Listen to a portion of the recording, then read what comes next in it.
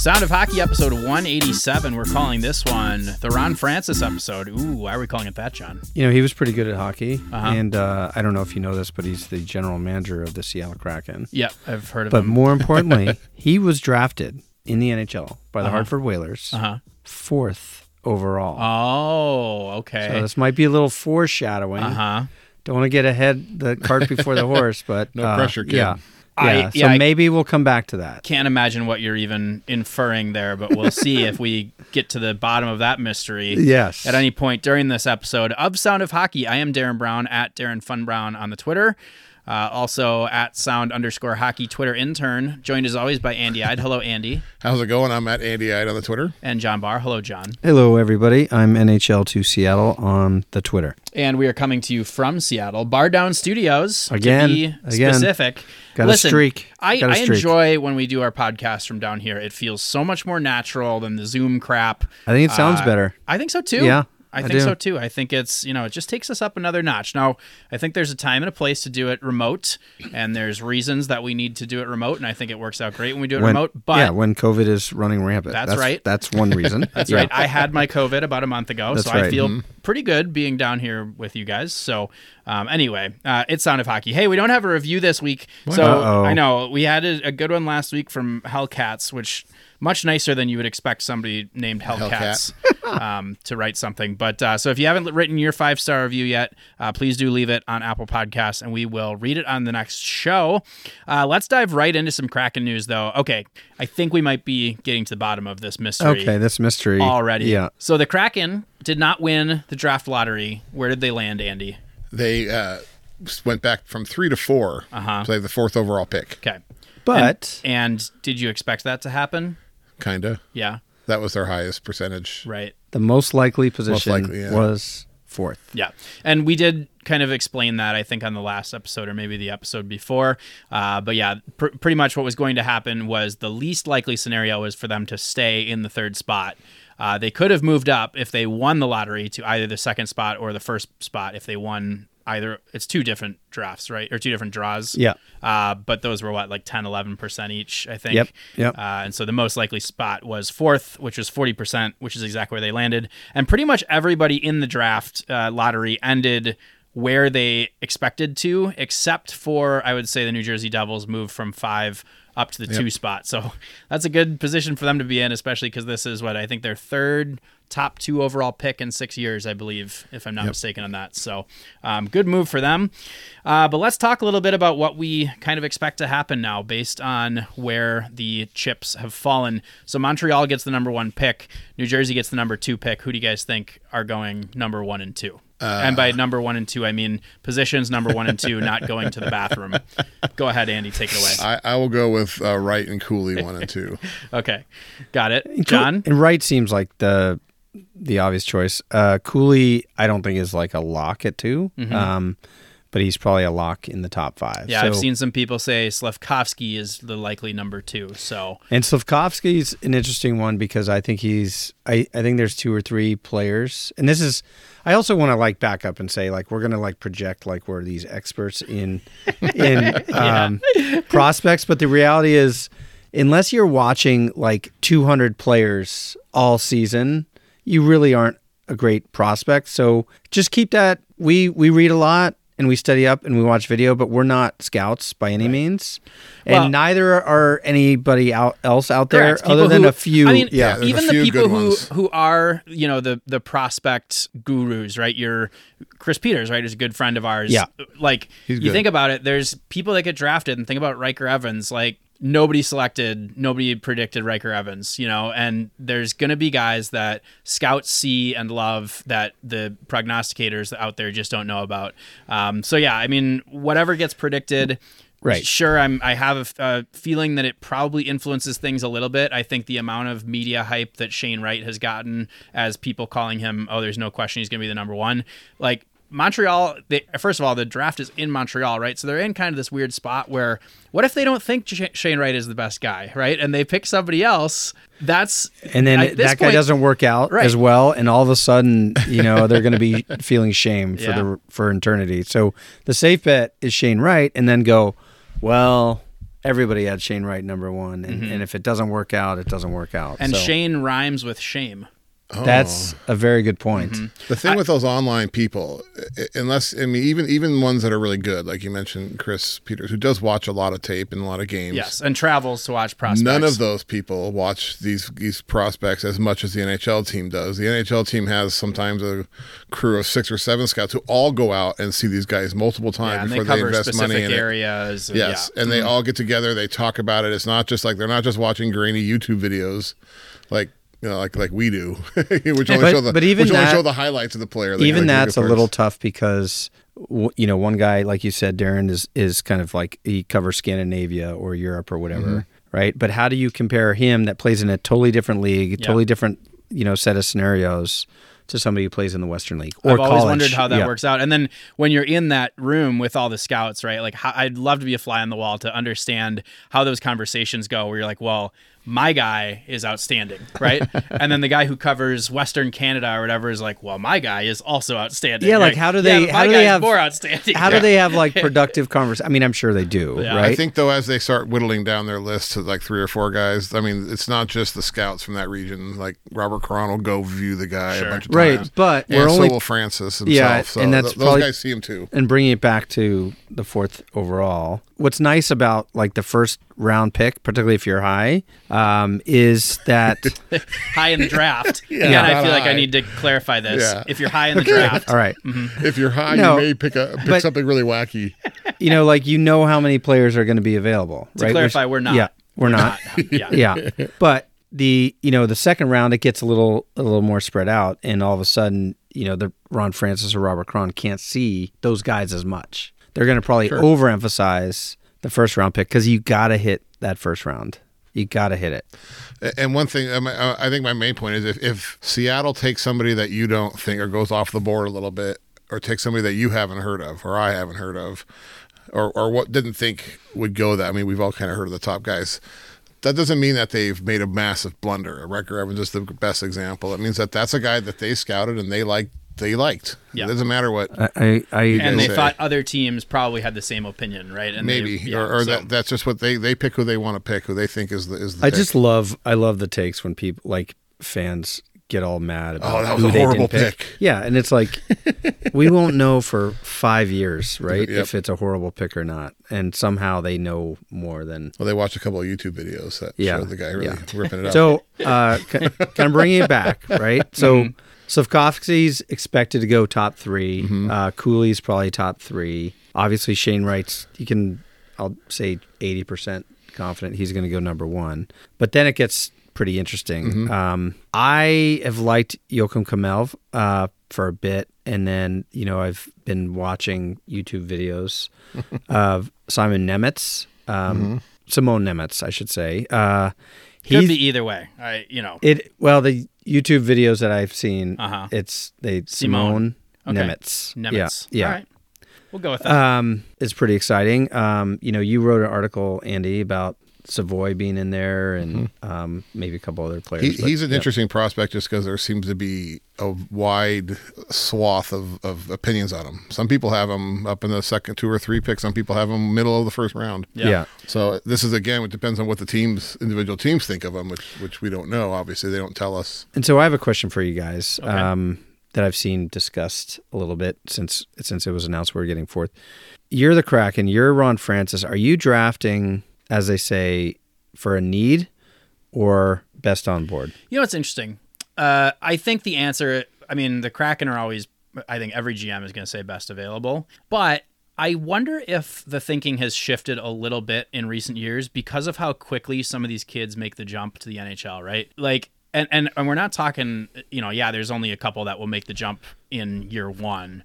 But there's usually quite a few that make it in year 2, And so if you're looking at it and you're like, well, I value these 2 guys exactly the same, right? And maybe one of those guys is Simone Nemetz, who's a right defenseman, right? And that they need that. I know, that's the tricky one. That's the tricky one. But he projects to be a top-line defenseman, right? So it's like, well, if that's the case, and I value him the same as a guy who's a left wing, right? Which left wings grow on trees compared to right shot, right defenseman, I'm probably going to take Nemec. But I don't know. That's kind of, I've just wondered that recently if there's been any kind of a shift in thinking, because I know the typical response is always going to be, oh, we're going to take the best player available. And that makes sense.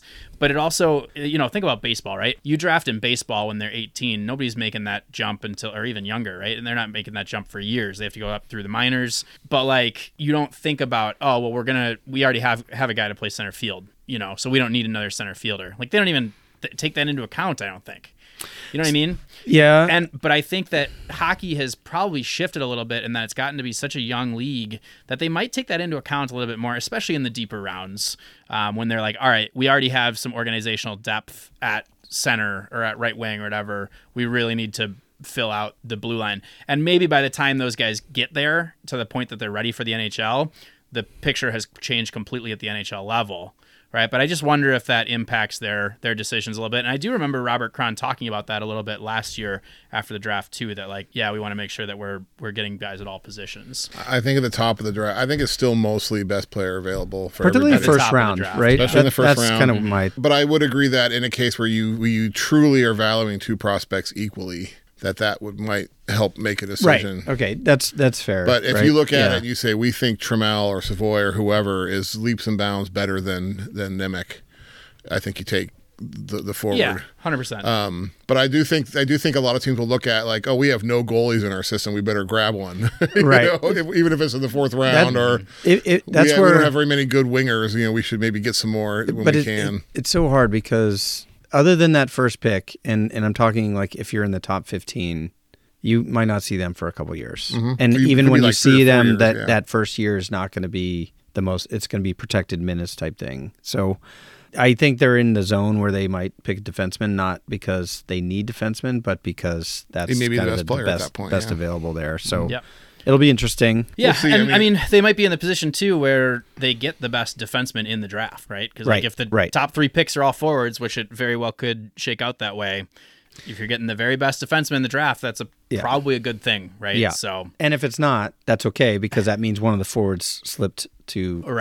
Yeah, exactly. So. But again, we all think he's the best defenseman in the draft. That it depends on what they think. Well, I think that because I read that's what Chris Peters thinks. So, which brings us back to we haven't watched enough to really. For me, when I read things, I get swayed easily. Like it comes and goes for me. Mm-hmm. Like Slavkovsky's made me nervous reading about him, and I actually think that even sitting here today, that he's got the highest bust potential. Interesting. In the top 10 drafts. I mean, I don't want that to happen. No matter who, I want all these prospects to shine because I like prospects. But I think the thing about him is that he's big currently, right? Yes. So I think I kind of think about like Capo Caco a couple years ago. Mm-hmm. I was super high on Capo Caco because he was big and built. He's like and 6'4", looked ready for the NHL, but he hasn't really produced that much at the NHL level, right? He hasn't been a star, whereas Jack Hughes looks like he's rounding out to be a star now. It's taking him some time, though. I know, right? But he's gotten he's physically matured since then, right? So like you wonder if like, well, this kid is doing really great right now, and I know he didn't produce that much in the pro league, right? But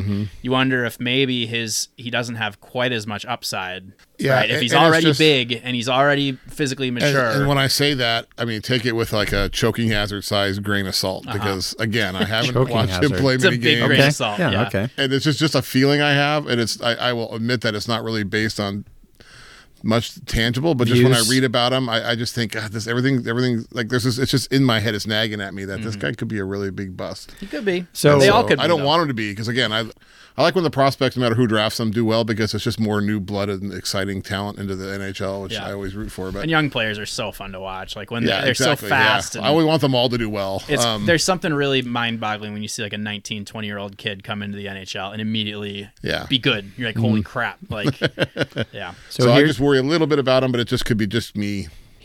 Here's a little data point here. Okay. Here we go. John on the fly. Pulled some math out. Over the last 10 years, 10 drafts, the 4th overall, 5 have been defensemen and 5 have been forwards. Oh, interesting. So it's split right down the middle. Who were they? Tell me who the 10 were. Here's a couple. Okay. I don't know if you've heard of these guys. Okay. Adam Larson. Heard of him. 2011. Yeah. So Mitch Marner, ever heard of him? Heard of him. Yeah.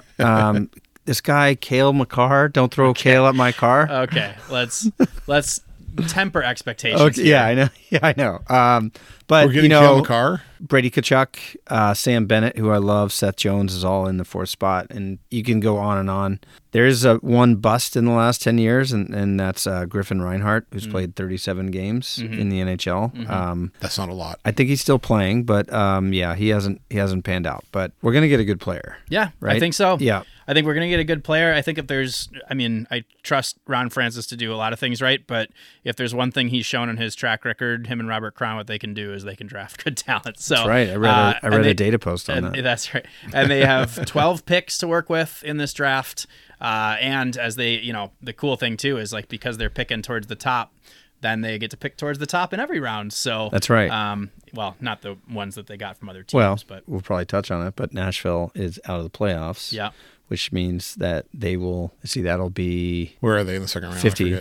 They'll be 50 at the worst. So Seattle will have 3 picks in the top 50. Yeah. Yep. So I'm excited for draft day more. I mean, I always like the draft day, but I'm really intrigued to see what Francis pulls off because I think it's going to be busy. Yep. I think we need to put a little wager on that because I'm not sure it's going to be that busy. So, well, even if they make no trades, they're still picking 12 players. Sure, that So but I think he's speculating. It's going to be busy. Yeah. He's speculating that he's going to maybe make some trades. All right, so that's our draft talk, and there's a lot of it, which is good. The other Kraken news, I think we already knew this, though. We had it down here that Morgan Geekie, maybe Geekie, we didn't know that Geekie's the new one, yes. Okay. Yeah. Morgan Geekie's going to World Championship along with Chris Drieger, Carson Kuhlman, Adam Larson, and Philip Grubauer. So that is good stuff there. The Kraken also signed a couple of players this week. Well, they re-signed Max McCormick, which I think that's pretty interesting because you might recall that he was picked up like right before training camp last year, and or maybe even during training camp. It was near the end of training camp. And all of a sudden he showed up and it was like, there's a new guy here. And so he played a few games for the Kraken. He's had a pretty solid season in the AHL, so they signed him to a 2-year deal and extended that, which I think is great. They also signed Woo! Off the rails. A free agent defenseman from the Finnish league named Petro Seppala, who I believe is 21 years old. Andy, do you know much about him? Nope. Okay. He's from Finland. Yeah. He's playing for some team called like Hukuk or something like that. Cuckoo, which I enjoy that a lot. I think he had the most points of defenseman on his team, like as a 21-year-old. And he's young, and that's a good pro league. I think the team, the city is called Cuckoo, and then the team is called the Kachoos, if I'm not mistaken. I've heard we need more Finns on the team. Okay, so I saw a couple people say that. Actually, from what they've told us, is he's got some offensive upside. So and Kamel could be the spot. There you go. Yeah, he could talk to Kamel. Yeah. Or maybe that's a tip on how France is going to draft because he wants another Finnish player. What if Arizona really likes Kamel though? Yeah, could be. But see, we're back to that now. They need more Finns in Coachella Valley. That's where I think this guy will end up. But I think I think there's a need for a little more offense in the blue line. So I think he's got a shot, just like Riker Evans does. If they come in and have one of them, they probably both won't make it. But if they come in and have really strong let's future podcast that because I don't know about the room that they have right now, contract room. Right. So.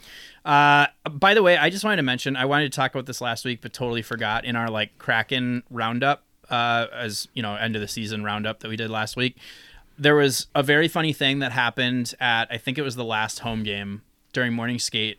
Yanni Gourde came out to do a press conference. And this guy comes in, and there's always these TVs on stands, like AV class kind of TVs on stands. Well, like a Climate Pledge screensaver. Yeah. On them. And I think they probably use them for Zoom when it's on Zoom, is my guess, right? I don't really know what they use them for. Anyway, they're always sitting there, on the stage next to the podium. This guy walks in, he's like, "Hey, you guys using these TVs?" And one of the PR people was like, "Nope, go ahead." And so he grabs it and starts moving it, realizes it's plugged in. It's like, "Oh, I got to unplug this." And as he's starting to do this, Yanni Gourde actually comes in and sits down and starts doing his press conference. So this guy is behind the background thing, the step and repeat or whatever that thing's called. And he's rummaging around trying to figure out what chord, and it's making all this noise. And the background is literally shaking. And Yanni's sitting there answering questions, but there's this loud noise. And I look over at Andy and see him chuckling, and then I start chuckling, and I'm like, "Uh-oh, this is gonna go off the rails quick." And then credit to Lindsey Brown from the PR at the Kraken, because she finally just sticks her head behind the background. She's like, can you just do that when we're done?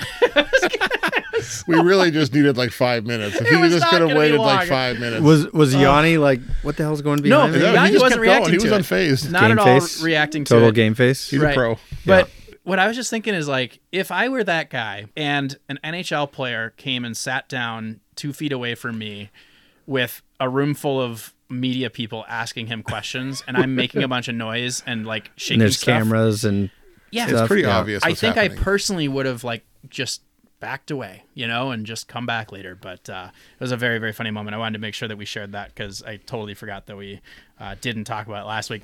Hey, down on the farm, moo! The Charlotte Checkers are finally underway in the AHL playoffs. I know that they had a bye through the first round. They had a good result in the first game. They came back. I think they were down 2-0. Alex True scored 2 goals, and Gustav Olofsson had the game-winning goal. So a nice Kraken flavor there. And who else scored in this one, John? Austin Zarnik, Yep. the former Seattle Kraken. That's right. Yeah, so Kraken legend and short pretty king. nice. A lot of goals scored by Kraken-affiliated players in That's some right. capacity. Do you guys see who the goalie is for the Bridgeport Islanders? Is it Corey Schneider? It is Corey Schneider. Wow, Yeah. wow. How do you like that? Okay, so that's our AHL update. Did you see? Oh, hold on, real quick. Uh-huh. The format's really weird. It's very strange. They had a bye. They felt like they were off forever. Well, not so much that, but Charlotte is playing the first 2 games in Bridgeport, Oh, yeah. and then the last 3 games in a 5-game series in Charlotte. Even though Charlotte is the higher seed. Very Do we strange. know why that is? Is that normal, or is Less that just travel. building? I don't is know it if that's- building issues. Because sometimes, like in I should have looked at that. I Yeah. apologize. in those That's lower the level norm. leagues, you get building issues and wacky stuff. And I don't know who's got the Bojangles Coliseum rented out. next Right, week. but it's NC State also shared facilities, so I can't imagine there was much going on there. Unless it's I don't like know. a graduation thing or something. yeah, I mean, there's a concert that could have been A booked a little long early time for ago. graduate. Well, no. I just had to truly think about like what month is it? Is this when graduation would happen? I don't know. Technically, some colleges. Yeah.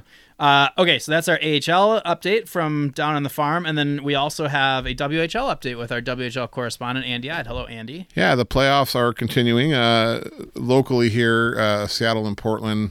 Portland won the first 2 games of their second round series, and they're playing tonight. And we saw Seattle had a lead through 2, but that won't mean much. But it's now 3-0, so maybe it will be good for them today. Okay.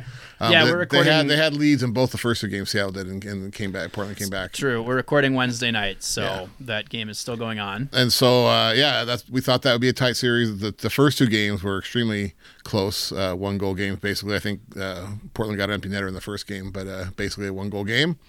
I know Darren was at the first game. I was. So That was I. fun. Yep.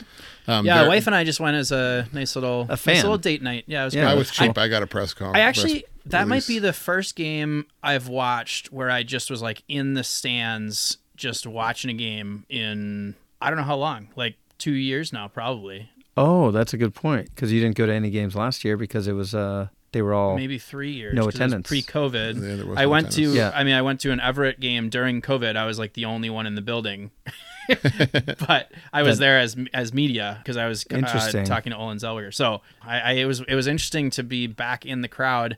It's a fun crowd there. They are rambunctious, and I gotta say, it's funny because I certainly was pulling for the Thunderbirds over Portland. But it's not like I have this deep-seated fandom for the Thunderbirds, so I think I'm still like pretty level-headed about it. The fans were really up in arms about the refs in Game 1, which I thought was interesting because I didn't see anything like that egregious. The only thing I saw was that there wasn't. Well, I know Thunderbirds fans are going to Yeah. tell me how wrong I am here. shame him. Well, okay, I have a follow-up to this in a moment, but what I was going to say is the only thing I saw in that Game 1, Andy, was late in the game there was a kind of a questionable call that didn't go for the Thunderbirds, and then Korchinski got called like a the minute next later, shift, yeah. right? And that led to the winning goal, which was late in the game. And I did think that call for that period of the game, which was like 5 minutes left, I thought it was pretty soft for that stage of the game. Yep. But those 2 little things were the only, and there are fans like flipping off the refs and like. Well, that's going to happen no matter what Okay. what's going on in the game. So that's me as the level-headed like bystander kind of, right, like watching this game more or less neutral. Like obviously, like I said, I'm pulling for Yeah. the Thunderbirds, but I'm not that invested. Then I watched the Wild on Tuesday night and I'm screaming obscenities at my TV, right, as soon as a call goes against the Wild and then they get scored on. So Did the refs did they screw over the Wild? I mean, I thought they did. I'm just tired of all the penalties in the NHL playoffs, which is a nice segue into our playoff talk, which is what we have coming up next. Frankly, and it's been all throughout this whole first series across the league, they've called it very much like a regular season games, and maybe even more so. Like, there's so many penalties, and the thing that's frustrating for me, to swing it right into some minutia, is that I think the Wild specifically should be built like a great playoff team, because they're a really good 5-on-5 team, and usually there aren't a lot of penalties, right? But for whatever reason, they're calling a ton of penalties, and I think that's working against certain teams. So what I wanted to talk about the playoffs, though, is just kind of get your guys' idea of what your favorite series has been so far. We're at a point now where, well, Colorado has swept Nashville, so that one's over. Every other series has been pretty good, though, like 2-2, 3-2 kind of scores in the series. What's been your favorite so far, Andy? You go first. So far, and a little bit of a surprise, maybe. Although I did a bracket challenge, and I had this one going the way it's going right now. Sure, you did. I went and checked the other day because I thought, didn't I pick this team to win? But it's the Pittsburgh New York series. Okay. Got off to a funky start with a spicy chicken. That's right. Yep. And broccoli. Can't forget the broccoli. And then today was a crazy game where Pittsburgh had a big lead and gave it up. New York came back, and now there's the possibility of Crosby being hurt. Yeah. Overall, in the playoffs, it's interesting because the first 2 or 3 games, I thought, man, there's a lot of blowouts. Not very. It was weird. The games weren't very intriguing, but there was a lot of back and forth. Where one, like the Toronto Tampa series, it was either blowout or bust. Like Toronto blew out Tampa Bay in game 1, and then Tampa did the same to them in game 2, and it was back and forth like that. The last game they had, game 5, I guess it was a hell of a game. Yeah, it wasn't that way. So I think they've gotten better. The playoffs have, as they've progressed. We're starting to see some what we normally think of when we think of playoff games. So wait, what's your favorite? The New York Pittsburgh. Okay, John. Yeah, I've kind of loved that series as well. Well, I had the triple overtime too, right? Yep. Yeah, that helps. I guess one series I'm surprised about is the Stars and Flames. Better matchup than you were expecting. Yeah, just because I thought the Flames were going to roll through, and certainly not. All the games. That's probably the tightest series as far as the games, and now Flames are up 3-2 on Dallas. So that's been kind of entertaining and something I didn't expect to enjoy that much. Where the other games, like you said, Toronto and Tampa, and we'll get to another kind of comment there, but like. That should be the most exciting, but the games have been pretty brutal one way or the other. Yeah, except for the last one. Yeah. Right. But yes, you're right. I do think that one's been kind of fun, though, just for the pageantry of it, because Tampa Bay it's just a great, on paper, it's a great story, matchup. Yeah. My favorite series so far has been Florida against Washington. I think that's been super back and forth. It's been like, holy crap, the Panthers, who won the President's Trophy, are going to bow out right away to the Capitals. Yeah. The game, I think it was game 5. What are they at now? They just had game 5 tonight, so it must have been game 4, where it looked like the Capitals were about to, that's what it was, they were about to take a 3-1 lead. They go for the empty net, hit the outside of the post, right? You're like, oh, wow, just missed sealing that one. And instead, the Panthers tie it, send it to overtime, win in overtime. Now it's 2-2 in that series. And now the Panthers win again on Wednesday night and take a 3-2 lead. Also coming from behind. And you think about where, they were an inch from being behind 3-1 and Washington having absolute full control over the series. And now it's 3-2 Panthers 2 days later. I like the Panthers, so I was happy they've gotten back into it. I was a little worried about them early on because it looked like Capitals were giving them all they could, and it looked like a classic situation where the Panthers were built for the regular season, right? It sure did look like that, yeah. Which, that's my theory too on Colorado, is like Colorado rolled past Nashville, but I don't think Nashville was very good, and I think they barely snuck in. But I wonder what happens to them in the second round. That's always the team that you're like, oh, they're so good, and I think they're better this year than they have been in other years. Mm-hmm. But are they really built to win in the playoffs? Like, I know they just swept, but like, they have it. They flipping dominated. I know. They dominated. I know that. I mean, Nashville I'm saying, had though, their backup goalies, right? Yeah. So, but there's some health issues for Colorado's goalie too. Yeah. Kemper got that's poked right. in the eye. That's right. But I mean, I just wonder. I think they're still probably Cup favorites, but they still have to prove it to me. I think they've been Cup favorites for me so many years in a row that I'm like, all right, just show me that you're the Cup favorite now. Go out and do it. We'll see. We'll see. That's Anyway. why they play the games, Darren. That's true. The thing that I wanted to mention though on Tampa Bay versus Toronto is that this has been a reminder that when Tampa Bay switched to straight up blue and white uniforms that looked exactly like the Toronto Maple Leafs uniforms, somebody should have balked at that and been like, wait a minute, you're wearing Toronto Maple Leafs uniforms, because it is so damn confusing to watch those series. Yeah, I honestly am having a really hard time with it. You have to stop and think, where is this game being played to figure out who's wearing Yeah. those Yeah. jerseys? It's really hard to, and you see fans in the crowd, they're wearing white and blue jerseys, Yeah. and it's like, I cannot wrap my head around which team is which here. It's very I hard. agree. It's 100% confusing. Yeah. It makes me think that like maybe I understand what you go through sometimes when red teams play against green teams. That's a good point. We talked about those They scenarios. should have made one yeah. of those teams wear like an alternate third Why- jersey in, right. in each one of those games. Like that's like a totally different color. Yeah. They Yeah, have but the you black still would be Justin like, Bieber who's the jerseys. other team, right? Like you wouldn't. Maybe, but I think if it was stark enough of a difference, like didn't Toronto have those St. Patrick Day green ones? Yeah, that and they would had Okay, the well- Justin Bieber black jerseys. And the Yeah. Bolts have the Bolts. That's right. See, I don't know if jerseys. the black ones could still be tricky though, because both teams I think have a third That's my black point. jersey. Yeah. All right, I'm out. I'm just not going to watch this series anymore Yeah. because it's Just, too just mail it confusing.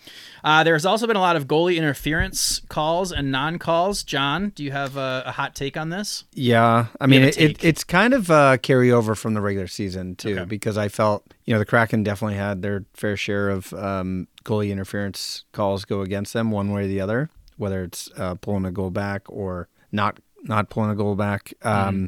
Specifically, it was related to the Predators when somebody ran into the Predators goalie, turned into a goal. They reviewed it. It was at the time the goal made it 3-3. Coach's challenge. They reviewed it. It was determined no goalie interference. So then they're charged a penalty. Colorado goes on to score a goal in that penalty, and the race is on from there. They scored 2 or 3 more. To me, it changed the game quite a bit. And I just think if it's so subjective, they either shouldn't be allowed to review it, the coaches, or there shouldn't be consequence for the review. The penalty for okay. Yeah, because it's way too subjective, and I don't think, because nobody knows specifically what it is. It to me this looked obvious goalie interference. But Where'd the contact happen? I guess at the top of the crease. Yeah. So that's the thing. And, I don't think we talked about this in the podcast last week, did we? I think we just talked about it offline. We talked a little bit about the Rangers piece. Which is essentially, and Down Goes Brown, friend of the pod, wrote a story about this years ago, that it literally is just as simple as where did the contact happen. If the contact happened inside the crease, it's usually going to be goalie interference. If the contact happened outside of the crease, it's usually not going to. That is not how the rule is written. Okay. And if it was written that way, there you go. Well, Fair that's how enough. it's called. But it's not written that way. It's not always called I don't know. that I way. haven't read the rule, so It's I can't not always, argue with it's you or not against always it. called that way, but Yeah. mostly. And I so, think that's the guiding principle, though. but it's not in the rule. Then they should communicate that better, and then you wouldn't see so many challenges made for. To me, the consequence is too huge for something so subjective, and then they don't review the objective pieces like we were talking earlier about pucks over the glass, like delay of games. And to me, it's like offsides is pretty. It's been. I think the reviews have been pretty good. Sometimes they don't quite nail it because the angle's not perfect or whatever, but I think it's been fine. I've never liked the idea that if you think that there was a missed call and you challenge it and you're wrong, that you get called a penalty, that you get a penalty call. That don't have to kill off a power play. I think that's just too harsh of a response. And now, I mean, it can really sway some games sometimes too, right? If you get a goal that you think is goalie interference and they say no, it's a good goal, and now you get a penalty, the other team scores again. Now you've really altered a game by the officials. The intent there is to not have a bunch of challenges. Yeah, right? and just kind of be like, I lose my timeout. I'm going to go ahead and challenge I think it. that's a perfectly good. And delays the game, but Yeah. that's why I think maybe take goalie interference off the table and have those all kind of be reviewed if there's any kind of contact or any kind of person. like touchdowns, right? in the NFL. Make the penalty subjective, and if the ref deems that the challenge is so egregious, then he can be like, "You suck for calling that. I'm going to give you a." Oh, see, I don't like that though, because then I you're know. putting I mean, judgment into I've it. thought about that. Just I to think be just clear, lessen the punitive part of it. Yeah. Like, So here's the rule, John. It says Goals should be disallowed if, number one, an attacking player, either by his positioning or contact, impairs the goalkeeper's ability to move freely within his crease or defend his goal. Or two, an attacking player initiates, had a hard time with that word, more than incidental contact with a goalkeeper inside or outside of his goal crease. Incidental contact with a goalkeeper will be permitted and resulting goals allowed when such contact is initiated outside of the goal crease. Wait, what was the second piece, though? I thought you said where it's... So if the contact happens, right, where the player initiates the contact, inside or outside of the crease, Okay. like meaning there's some leeway if he's getting pushed, Right. right? Okay. More leeway if he's outside of the crease. Okay. But if it's inside of the crease and there's a small bump, like we saw in the Rangers game at the beginning of the playoffs, right? It was a small bump. It didn't really change the guy's trajectory that much. That contact happened in the crease, so that was goalie interference. I based on that rule you just read, and that was a handful to digest on the fly. I still think that Nashville should have been goalie interference and the goal disallowed, right? Based on just... Maybe, but there's I know what you're talking about, and I never actually saw the video, but I saw still frames, and there's definitely contact, I believe, between the players, right? And then the initial contact with the goalie seemed to happen outside of the crease, and that's where I think it was pretty close, though, right? Like, it could have been on the top of the crease. Well, the fact of the matter is goalie interference continues to be a bit of a conundrum, an enigma wrapped up in a mystery, and it's as mysterious as why we are calling this episode the Ron Francis episode. We still haven't gotten to the bottom of that. All right, that's pretty much our playoff talk. We have some segments to move on to, and our first segment is John and Andy's favorite segment. Bad Boys? Bad Boys. Yes. Darnell Nurse has been suspended one game for doing what, Andy? Well, in a game against the LA Kings, who they were playing in the first round, he headbutted Deneau. Philip Deneau? Yes, you can't do that. Right. It's really ugly. It's kind of like mind-boggling why he did that at that part. Like, what did you just lose it? Yeah.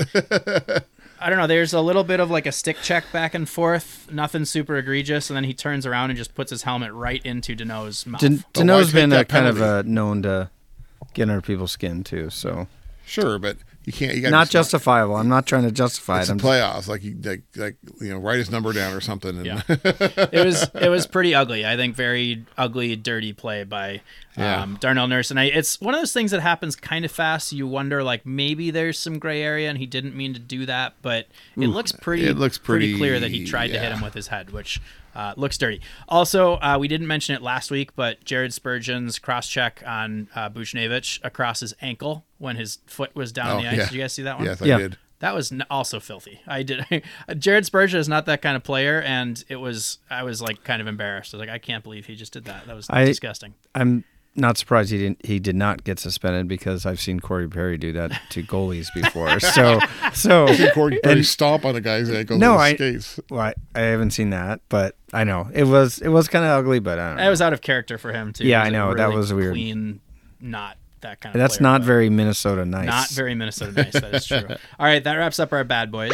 Yeah, I have an update on that. Okay, Another bad boy. Game. Oh, we're going back to WHL update? Just because I just checked the score. And 2.0. Now in the third period, and Seattle has burst open a 5-0 lead. Oh, okay. So that's going to be 3 in the third. Likely a 2-1 series. Looks that way. Correct. Okay. We now move on to You Don't See That Every Day. Our first, we have two of them. Our first You Don't See That Every Day is from the Boston Bruins Carolina Hurricanes series. Brad Marchand scores an empty netter, and everyone's favorite player, man. Two guys that everybody loves across the league here. Brad Marchand. I like Marchand more and more every day. I got to say, he's grown on me a little bit. Yeah. See, he's fun.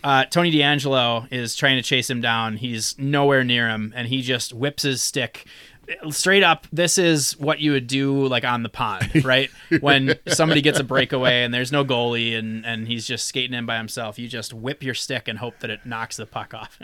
Which, if it does knock the puck off, isn't that don't they award the goal? It's a goal anyway. Yeah, and give him a penalty. And Tony DeAngelo actually, I think, explained this afterwards, which was that I just didn't really want to see the puck go in the net. So like clearly he's going to score no matter what. So I'm just going to throw my stick at him. Not give him that satisfaction of, and those two would add it a couple times. Like they had some words with each other. During the game. Marchand called him a racist. I'm actually okay with Tony D'Angelo's approach there. I kind of like the stick throw. Makes sense. I think it's pretty good. Like I get it. If it's 100%, he's going to score no matter like what. I don't want to see a rash of sticks being thrown because there's a safety issue technically. But it might also like maybe temper the crowd a little bit if it doesn't go all the way in. They might not know. It's what just the rule more is. like, and I like how he explained it, right? Yeah. So from that same series, our other, you don't see that every day. Seth Jarvis took a friendly fire slap shot in an area that you don't want to take a slap shot. And apparently he's been in a world of hurt. He was quoted by Sarah Sivian saying that on his quote-unquote lower body injury, everything hurts. She tweeted, "He says he can play and skate fine, and everything feels fine when wearing compression shorts. And he didn't want to get into too much detail, but when he's in regular clothes, it hurts."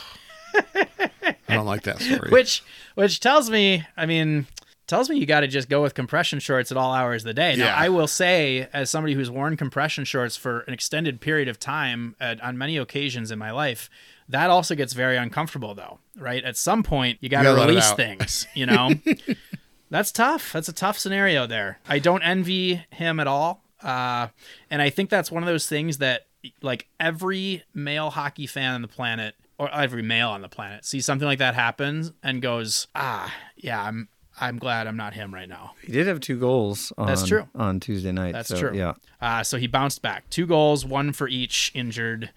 Never mind. We now move on to our weekly one-timers. Our first weekly one-timer probably deserved more than just a weekly one-timer.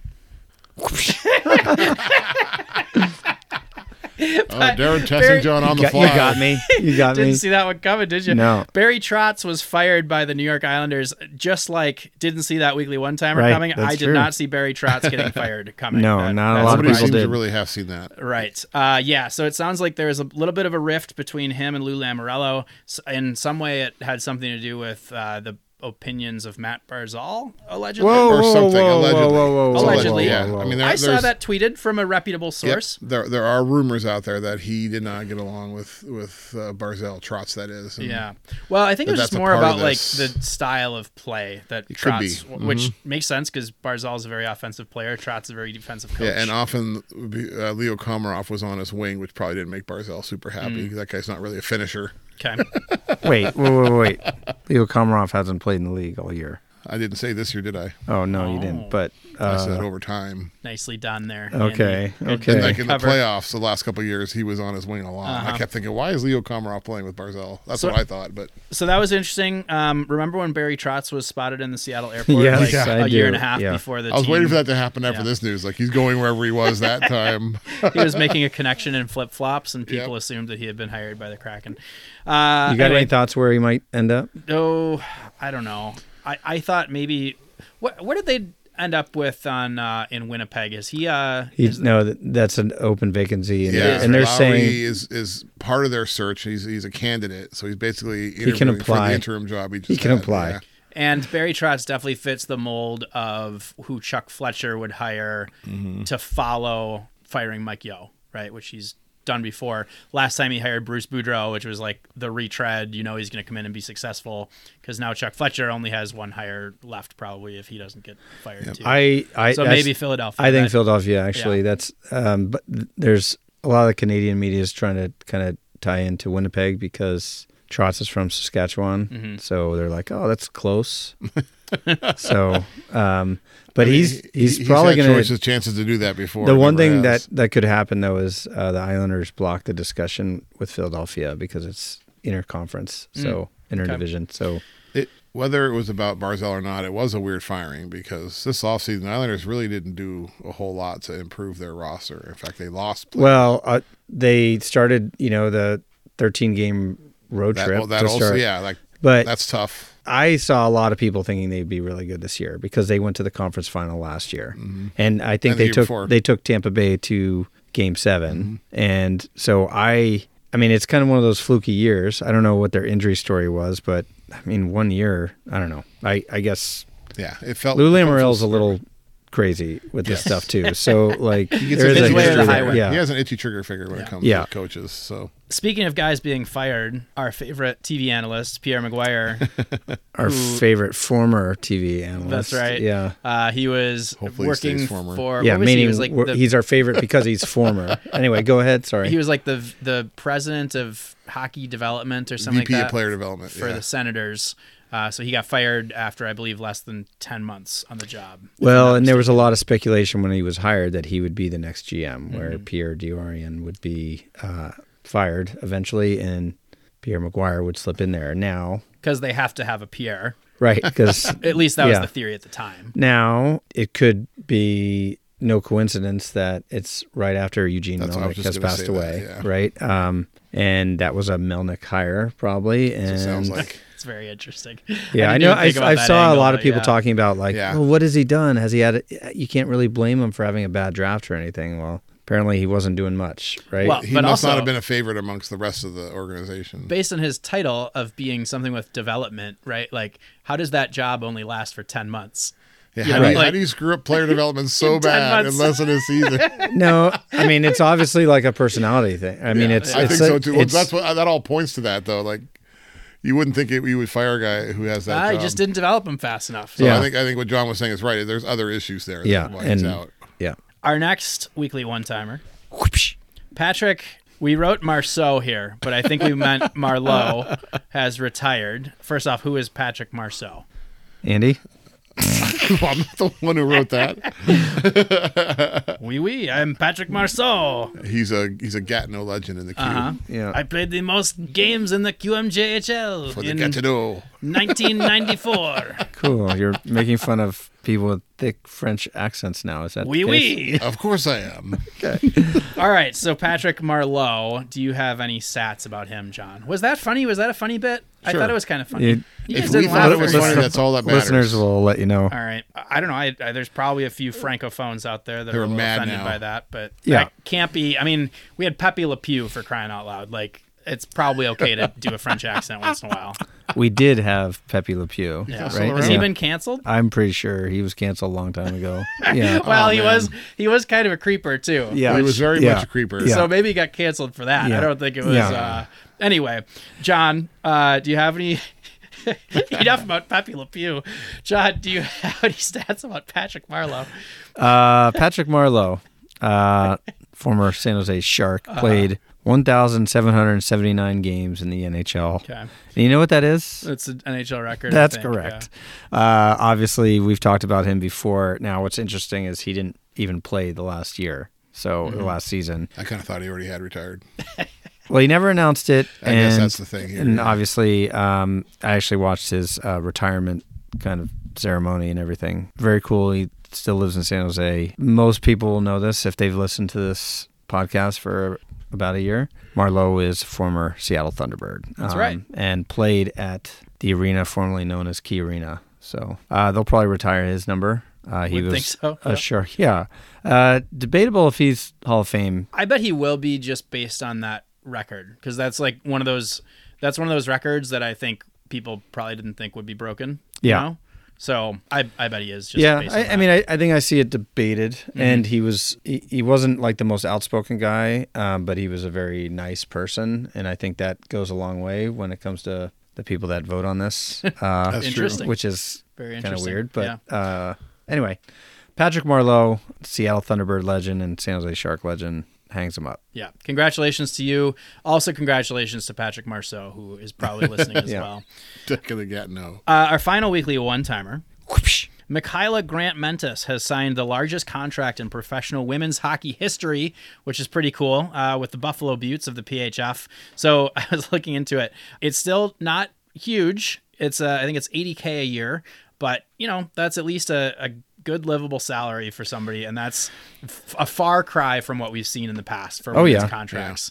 So that's a great step in the right direction. A little about Grant Mentis. She previously played with Buffalo. She started her career in the PHF, which then it was the NWHL with the Buffalo Beauts. Then she went to Toronto Six, and she won the MVP award, and now she's back with Buffalo. So good for her. I think that's pretty cool. I love seeing stuff like that where continuing to push salaries into a more legitimate range for women's Yeah, hockey. I mean, the economics are improving. Yep. You know, like you can't pay people money that you don't have. So it's obviously progressing and things are getting better. And I think I saw a report that some of the Canadian players that are part of the PHWPA have been sending out feelers on potentially playing in the PHF. So now that Interesting. okay. yeah, cool. I mean, it's kind of a tipping point, and Yeah, it could be. and Mhm. I know they were getting significantly, on average, a lot less than the 80K, but 80K is certainly enough to live on. Particularly play like a 6-month period, and usually these players have to have other jobs. So this is again step in the right direction. Really good to see. Those are our weekly one-timers. We now move to our tweets of the week. Andy, your tweet of the week. My tweet of the week has a high chance of flopping because it's mostly visual, Okay. but it comes from Pete Blackburn. All right. Just being honest. Lowering the expectations. And this tweet came after the triple overtime in game 1 between Pittsburgh and New York. And he tweets out, when you spend 6 hours just to watch your team lose to Louis Domingue, and he's got a clip from Friends when they all went to a Rangers game and Ross got hit with a puck, Yeah, I and remember Joey that says hockey was a bad idea. Okay. Wearing a Rangers jersey. Yeah, You it got to kind of flopped. see it. Look It it up. Flopped a It little. flopped, yeah. It flopped a little. Look it up, Pete Blackburn. John? To be fair, though, the tweet I wanted, I went to the notes to add. Darren had already added. Okay, so. well, I was going to kick it over to John to do his tweet of the week if he has one, which I doubt. But now that you've teed me up like that, I might as well read my tweet of the week, which comes from Thomas Drance, who covers Andy's Edmonton Canucks, Vancouver Canucks. It says, just 1 year, I want to see mascots representing NHL teams at the NHL Draft Lottery. Fly them to Toronto, have them do over-the-top disappointing reactions when the team doesn't win. I would watch the hell out of that. And I think that's a fantastic idea. So do I. Yeah, fully support. John, your tweet of the week. All right. So the NHL tweeted, after 1,779 games, Patrick Marleau has announced his retirement from the NHL. Okay. Congrats on a historic career. And the Carolina Hurricanes responded with, congrats on a great career, Patrick. You did it the right way on and off the ice. Your time as a Hurricane will never be forgotten. Nice. It was like they traded him He was to Carolina and then bought him out. Toronto right? Yeah. traded him to Carolina, and then they bought him out immediately. then So he signed with it was San all in Jose. the off season. He never, obviously, he Probably probably never never even went there. stepped foot other than when he was playing for the Sharks and Toronto. So Good yeah. stuff. I have an honorable mention tweet. Oh. So the new GM of the Canadiens, Kent Hughes. So they won the lottery, right, which we talked about. So they're the number one pick. His name is Kent Hughes. He says, I can promise you that the number one overall pick won't be Jack Hughes, which is his son, not the Jack Hughes we talked That's about right. earlier. There's a second Jack Hughes that's completely unrelated to Who's the now draft aforementioned eligible. Jack Hughes. So Jack Hughes, his son, retweeted it and wrote, big mistake. Love it. Big Love mistake not taking me as your number one pick. I do think that kid's supposed to be like a first Second- rounder. First or second rounder, round. yeah. Second He's rounder, gonna get so- drafted, yeah. Interesting. We close the show with Sound of Hockey's 3 stars.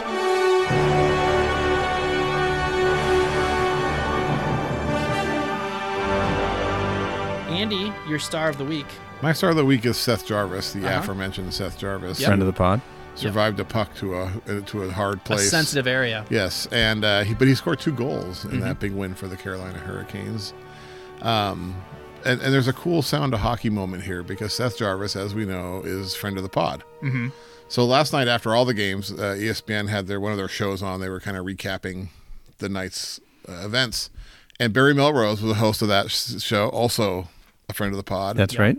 They kicked it to Emily Kaplan in Carolina interviewing Seth Jarvis. Friend of the pod. Emily Kaplan, friend of the pod. I was like, My whoa, gosh, this is like yeah. a Sound of Hockey segment Yeah, right yeah, here. yeah. All these people appeared on our show. It kind of blew my mind a little bit. I love There that. has been a lot of Sound of Hockey friend of the pods appearances in the playoffs, right? That's true. Ray Ferraro That's right. Yeah. there. So obviously Barry John Melrose. Forsland is doing some games. Wyshynski's doing a lot of stuff. Yep. So yeah. Cool. We're all over the place. We got John, it covered. your star of the week. My star of the week is Philip Deneau. Oh, because he got headbutted. Because he got headbutted. Yeah. No, okay.